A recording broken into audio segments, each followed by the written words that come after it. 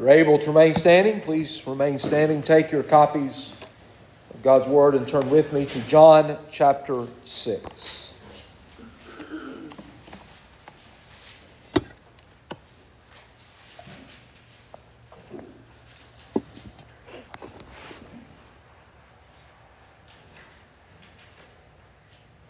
John chapter 6, we'll begin at verse 22 and read tonight through verse 27. Hear now the Word of God. It is infallible. It is inerrant. It is God speaking to us. So let us pay close attention. On the next day, the crowd that remained on the other side of the sea saw that there had been only one boat there, and that Jesus had not entered the boat with his disciples, but that his disciples had gone away alone.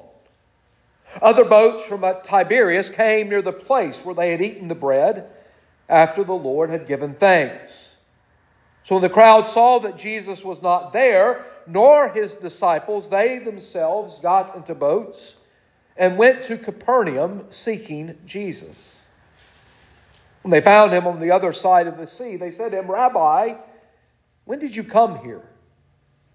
Jesus answered them, "Truly, truly, I say to you, you are seeking me, not because you saw signs, but because you ate your fill of the loaves.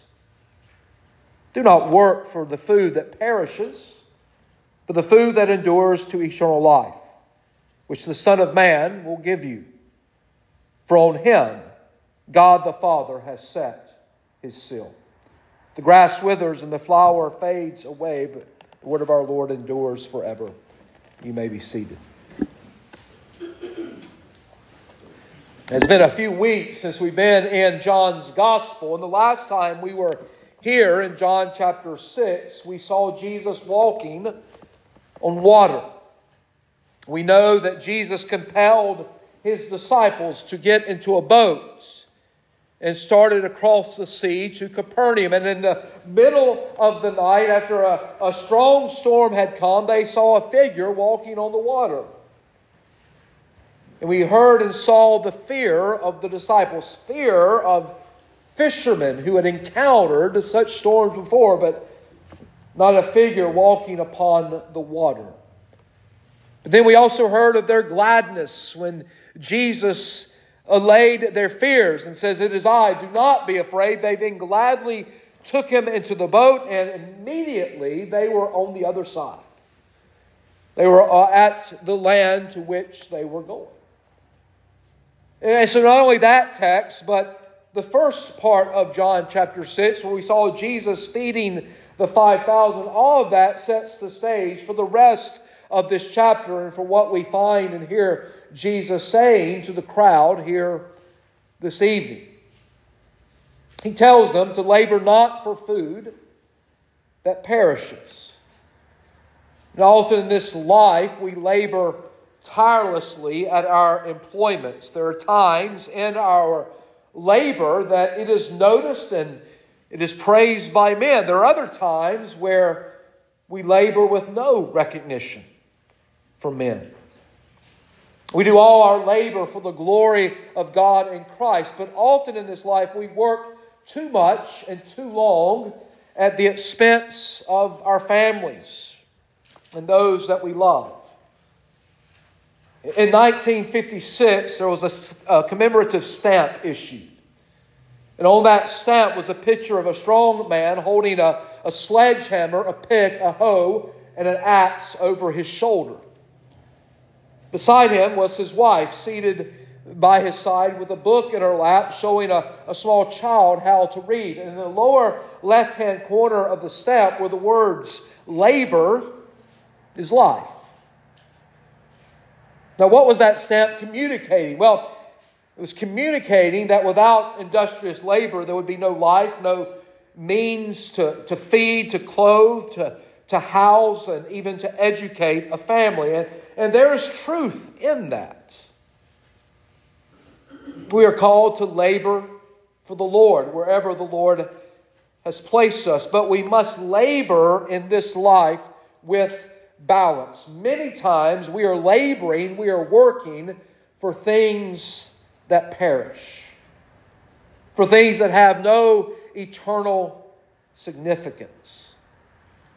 Solomon in the book of Ecclesiastes reminds us how everything that we have in this life, when we die, it will be given to someone else. We know that we cannot take what God has given us from this life into the next. And so Jesus, as the crowds again come to Him, He wants them to see how they are laboring not for spiritual things, but merely for physical things. They merely want more bread.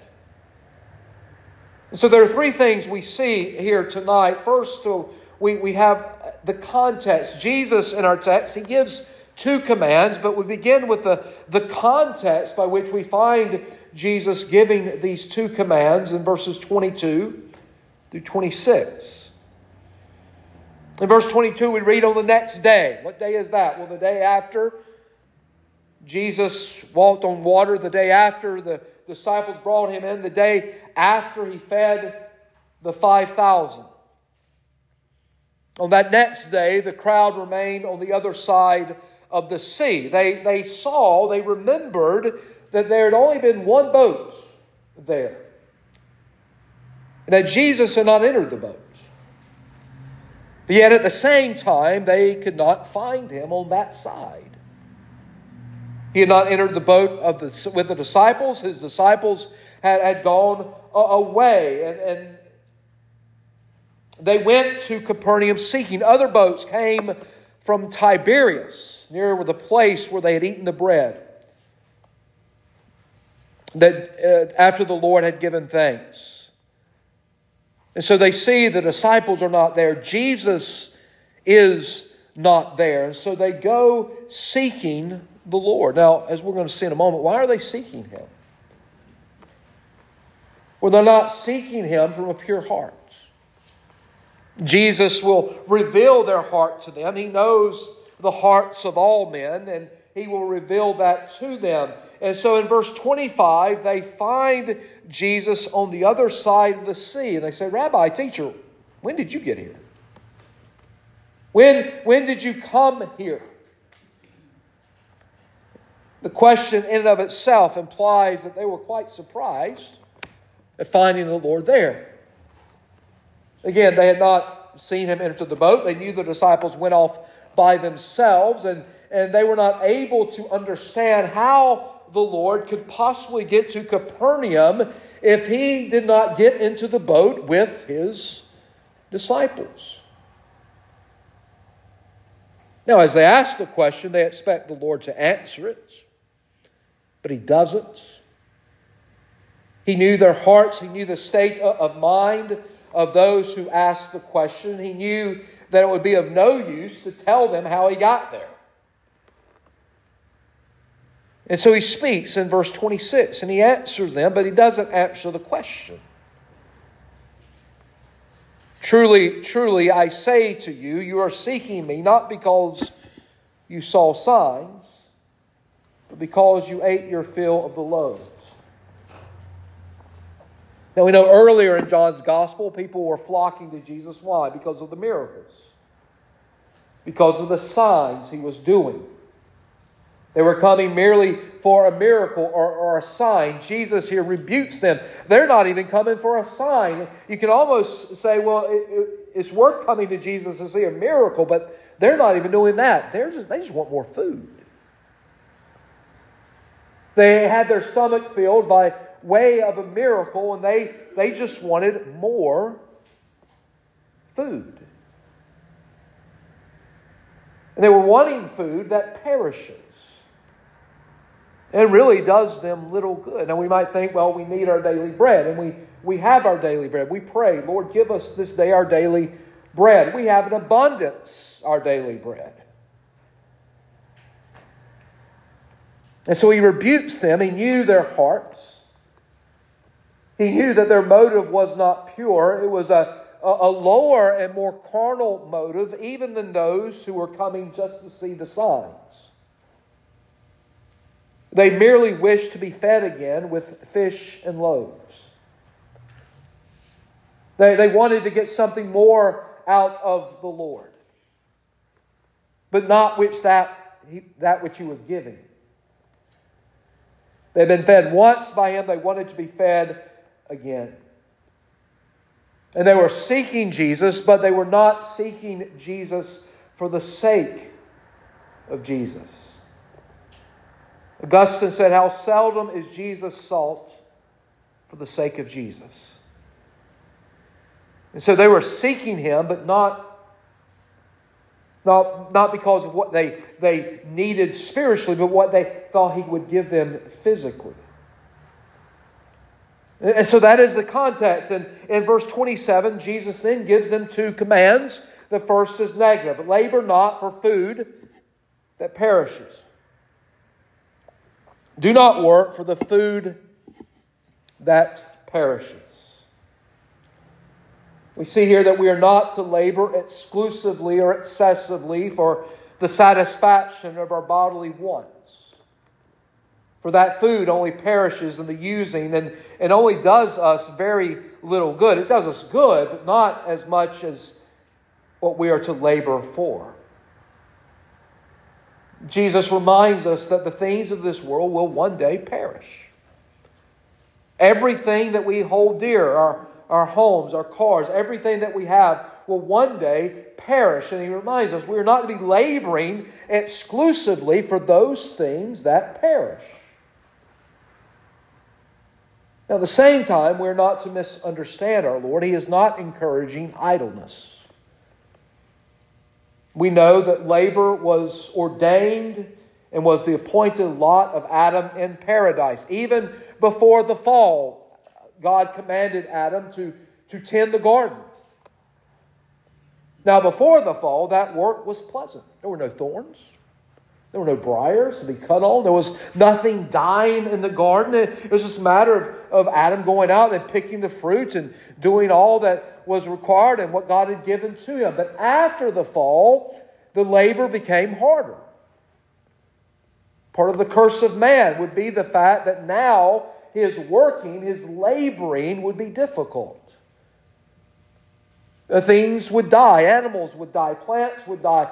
There would be weeds and thorns and briars that would kill the plants that men needed for food. But it was still ordained, labor was still ordained to be man's occupation after the fall. We know from Scripture as well that we will be laboring in the new heavens and the new earth. We don't know exactly what that will be like. We will not be angels sitting upon our clouds playing a harp. We'll be working. We'll be laboring with and for the Lord, tending to what He has given to us. It will be a good labor. And so labor is honorable for all men. That's why Paul gives the warning, if a man doesn't work, he is not to eat. And so Jesus is not saying, do not labor, do not work. He's saying, do that with a right perspective. What the Lord does is rebuke the excessive attention to labor for things that are good for the body while the soul is neglected. Now, this prevails everywhere in the world. It prevails in the church sometimes. You've heard me use this example before. I'll use it again. We probably all know of folk who have moved away from maybe this church or another church because they had a greater opportunity to make more money somewhere else. And yet they didn't check to see what type of churches were in the area. If there was even a good church to go to, but they would take the job, worry about the church later, and some of them moved and they found there was no church and they just stopped going. That's what Jesus is warning against. We're not to labor for those things merely for the body. Jesus is rebuking the common habit of laboring only for the things of time, letting go of the things of eternity, of minding only the life that now is, and not really thinking or caring about the life that is to come. Now, this is what most men do in this world. They labor night and day for food that perishes. and they do nothing for their souls. They do nothing to prepare their souls for heaven. And so those who are truly happy and blessed in this life are those who give the first and best place in their thoughts to salvation. This is why Jesus in Matthew chapter 6 tells us what? To seek first the kingdom of God. And as we do that, all the other things will be added to us. And so that's the negative. We are not to labor for those things that perish. But then the second part is the positive. We are to labor for food or for bread which endures to everlasting life.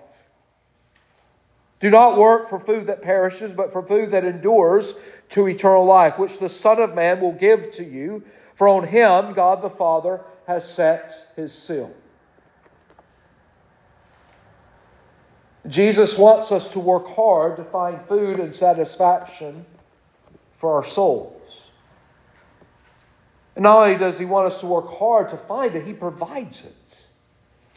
It comes from His hand. Now, how do we do this? Well, let me give you the thoughts of J.C. Ryle. He gives us 5 or 6 ways that we can labor in the way that Christ tells us to labor for those things that endure to eternal life.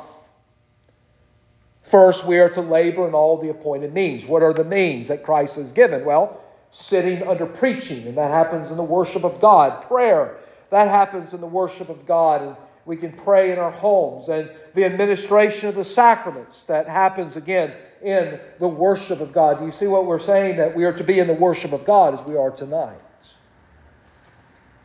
This is where you find the appointed means of our Lord. And so if we want to labor for that food, and you're here tonight, and obviously you do want to labor for that spiritual food, then we come and we worship God together.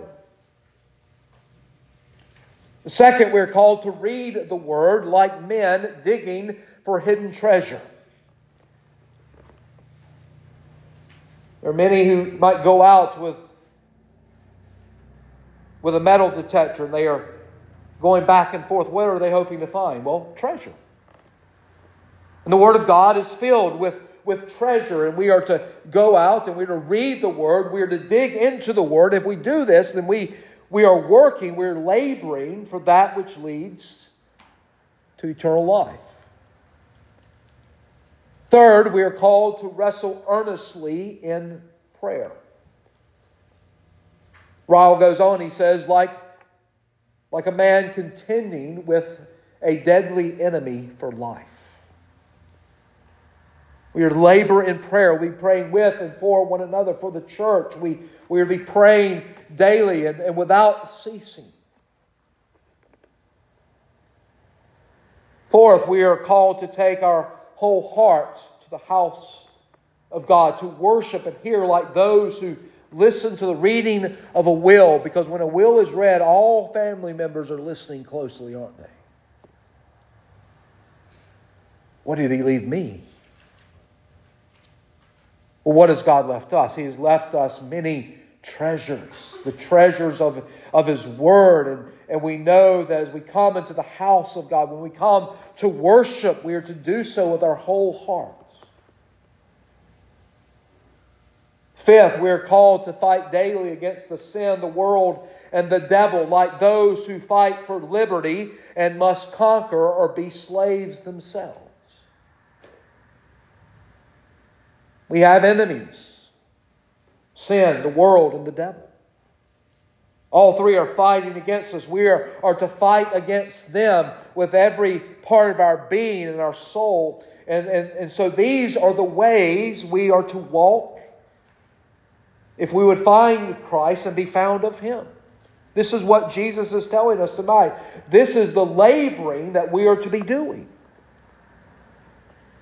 We are not to work for the food that perishes, but for food that endures to eternal life, which Christ Himself gives to us. And why is that? Because God the Father has set His seal on God the Son.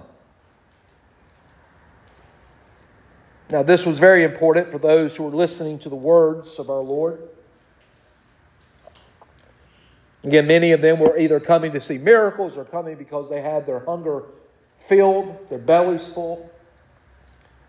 They get to see Him as the Son of God, the Son of Man, the one that God the Father had set His seal. And so Jesus, He's telling that crowd that He is the one whom the Father has set His seal on, and He is the one whom the Father has approved all the work that He had done, was doing at that moment, and would do.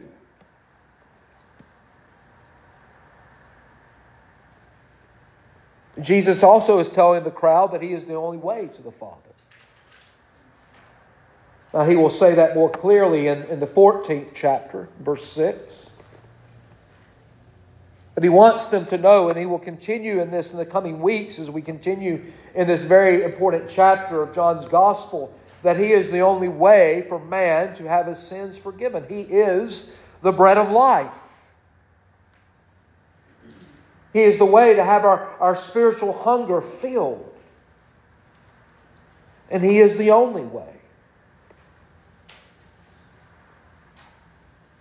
And so how do we apply this? Well, first of all, we take the words of Jesus and we listen to them and we labor for that food which endures to everlasting life. We're to be more concerned with our spiritual food than the food we have for our bodies. Yes, it's important to eat, but again, some of us could miss a few meals and not be hurt much at all. But there's a spiritual eating that we are to do next Sunday night. We will spiritually eat together in one of the appointed means that Christ has left us, the Lord's Supper. We prepare our heart this week to come to the table, to partake of that food, that bread, which reminds us of the body of Christ given for us, that wine, which reminds us of the blood of Christ shed for us. Now, at the same time, we're not to be idle in our vocations. We're to be busy with the work God has given us to do in this life. But we are not to make our vocation, our employment, the be-all and the end-all of life, like so many people do. Money, wealth, cars, homes, they will all perish. But our bodies and our souls will live forever. And the only soul that is made alive in Christ will be that soul that will then have a glorified body that will live forever with Christ. We have not been redeemed with corruptible things. We have not been redeemed with silver or gold. We have not been redeemed, as Peter says, with corruptible things, silver or gold, from our aimless conduct, but we have been redeemed how? And by what? By the blood of Christ. As of a lamb without blemish and without spot. Now we hear that and we ask the question, how can we know tonight? How can we know whether we are enduring for the food which endures to everlasting life? Well, what do you set your heart on? The things of this world or the things of God? Now, one way that people know what we set our hearts on in this life is by what they read on our tombstones. And so what will it say on yours? Alexander the Great, on his tombstone, read, "A tomb now suffices for him whom the world was not enough." He wanted more of the world. That is the epitaph of a man who labored for food which perish. One who labors for spiritual food, we hope and pray, would read something like this. Here lies one who labored for his King, the Lord Jesus, and his labor was not in vain, but endures to everlasting life. That's the laboring that counts. That's the laboring that will be remembered forever. Maybe not by people on this earth, but by the Lord Himself. And may this be said of all who die in Christ, who endure to the end of this life, so that we are joyous partakers of eternal life in Christ. And so to labor for food that does not perish, it means that we must have faith in Christ. Now, what is faith? Again, let me give you the words of J.C. Ryle.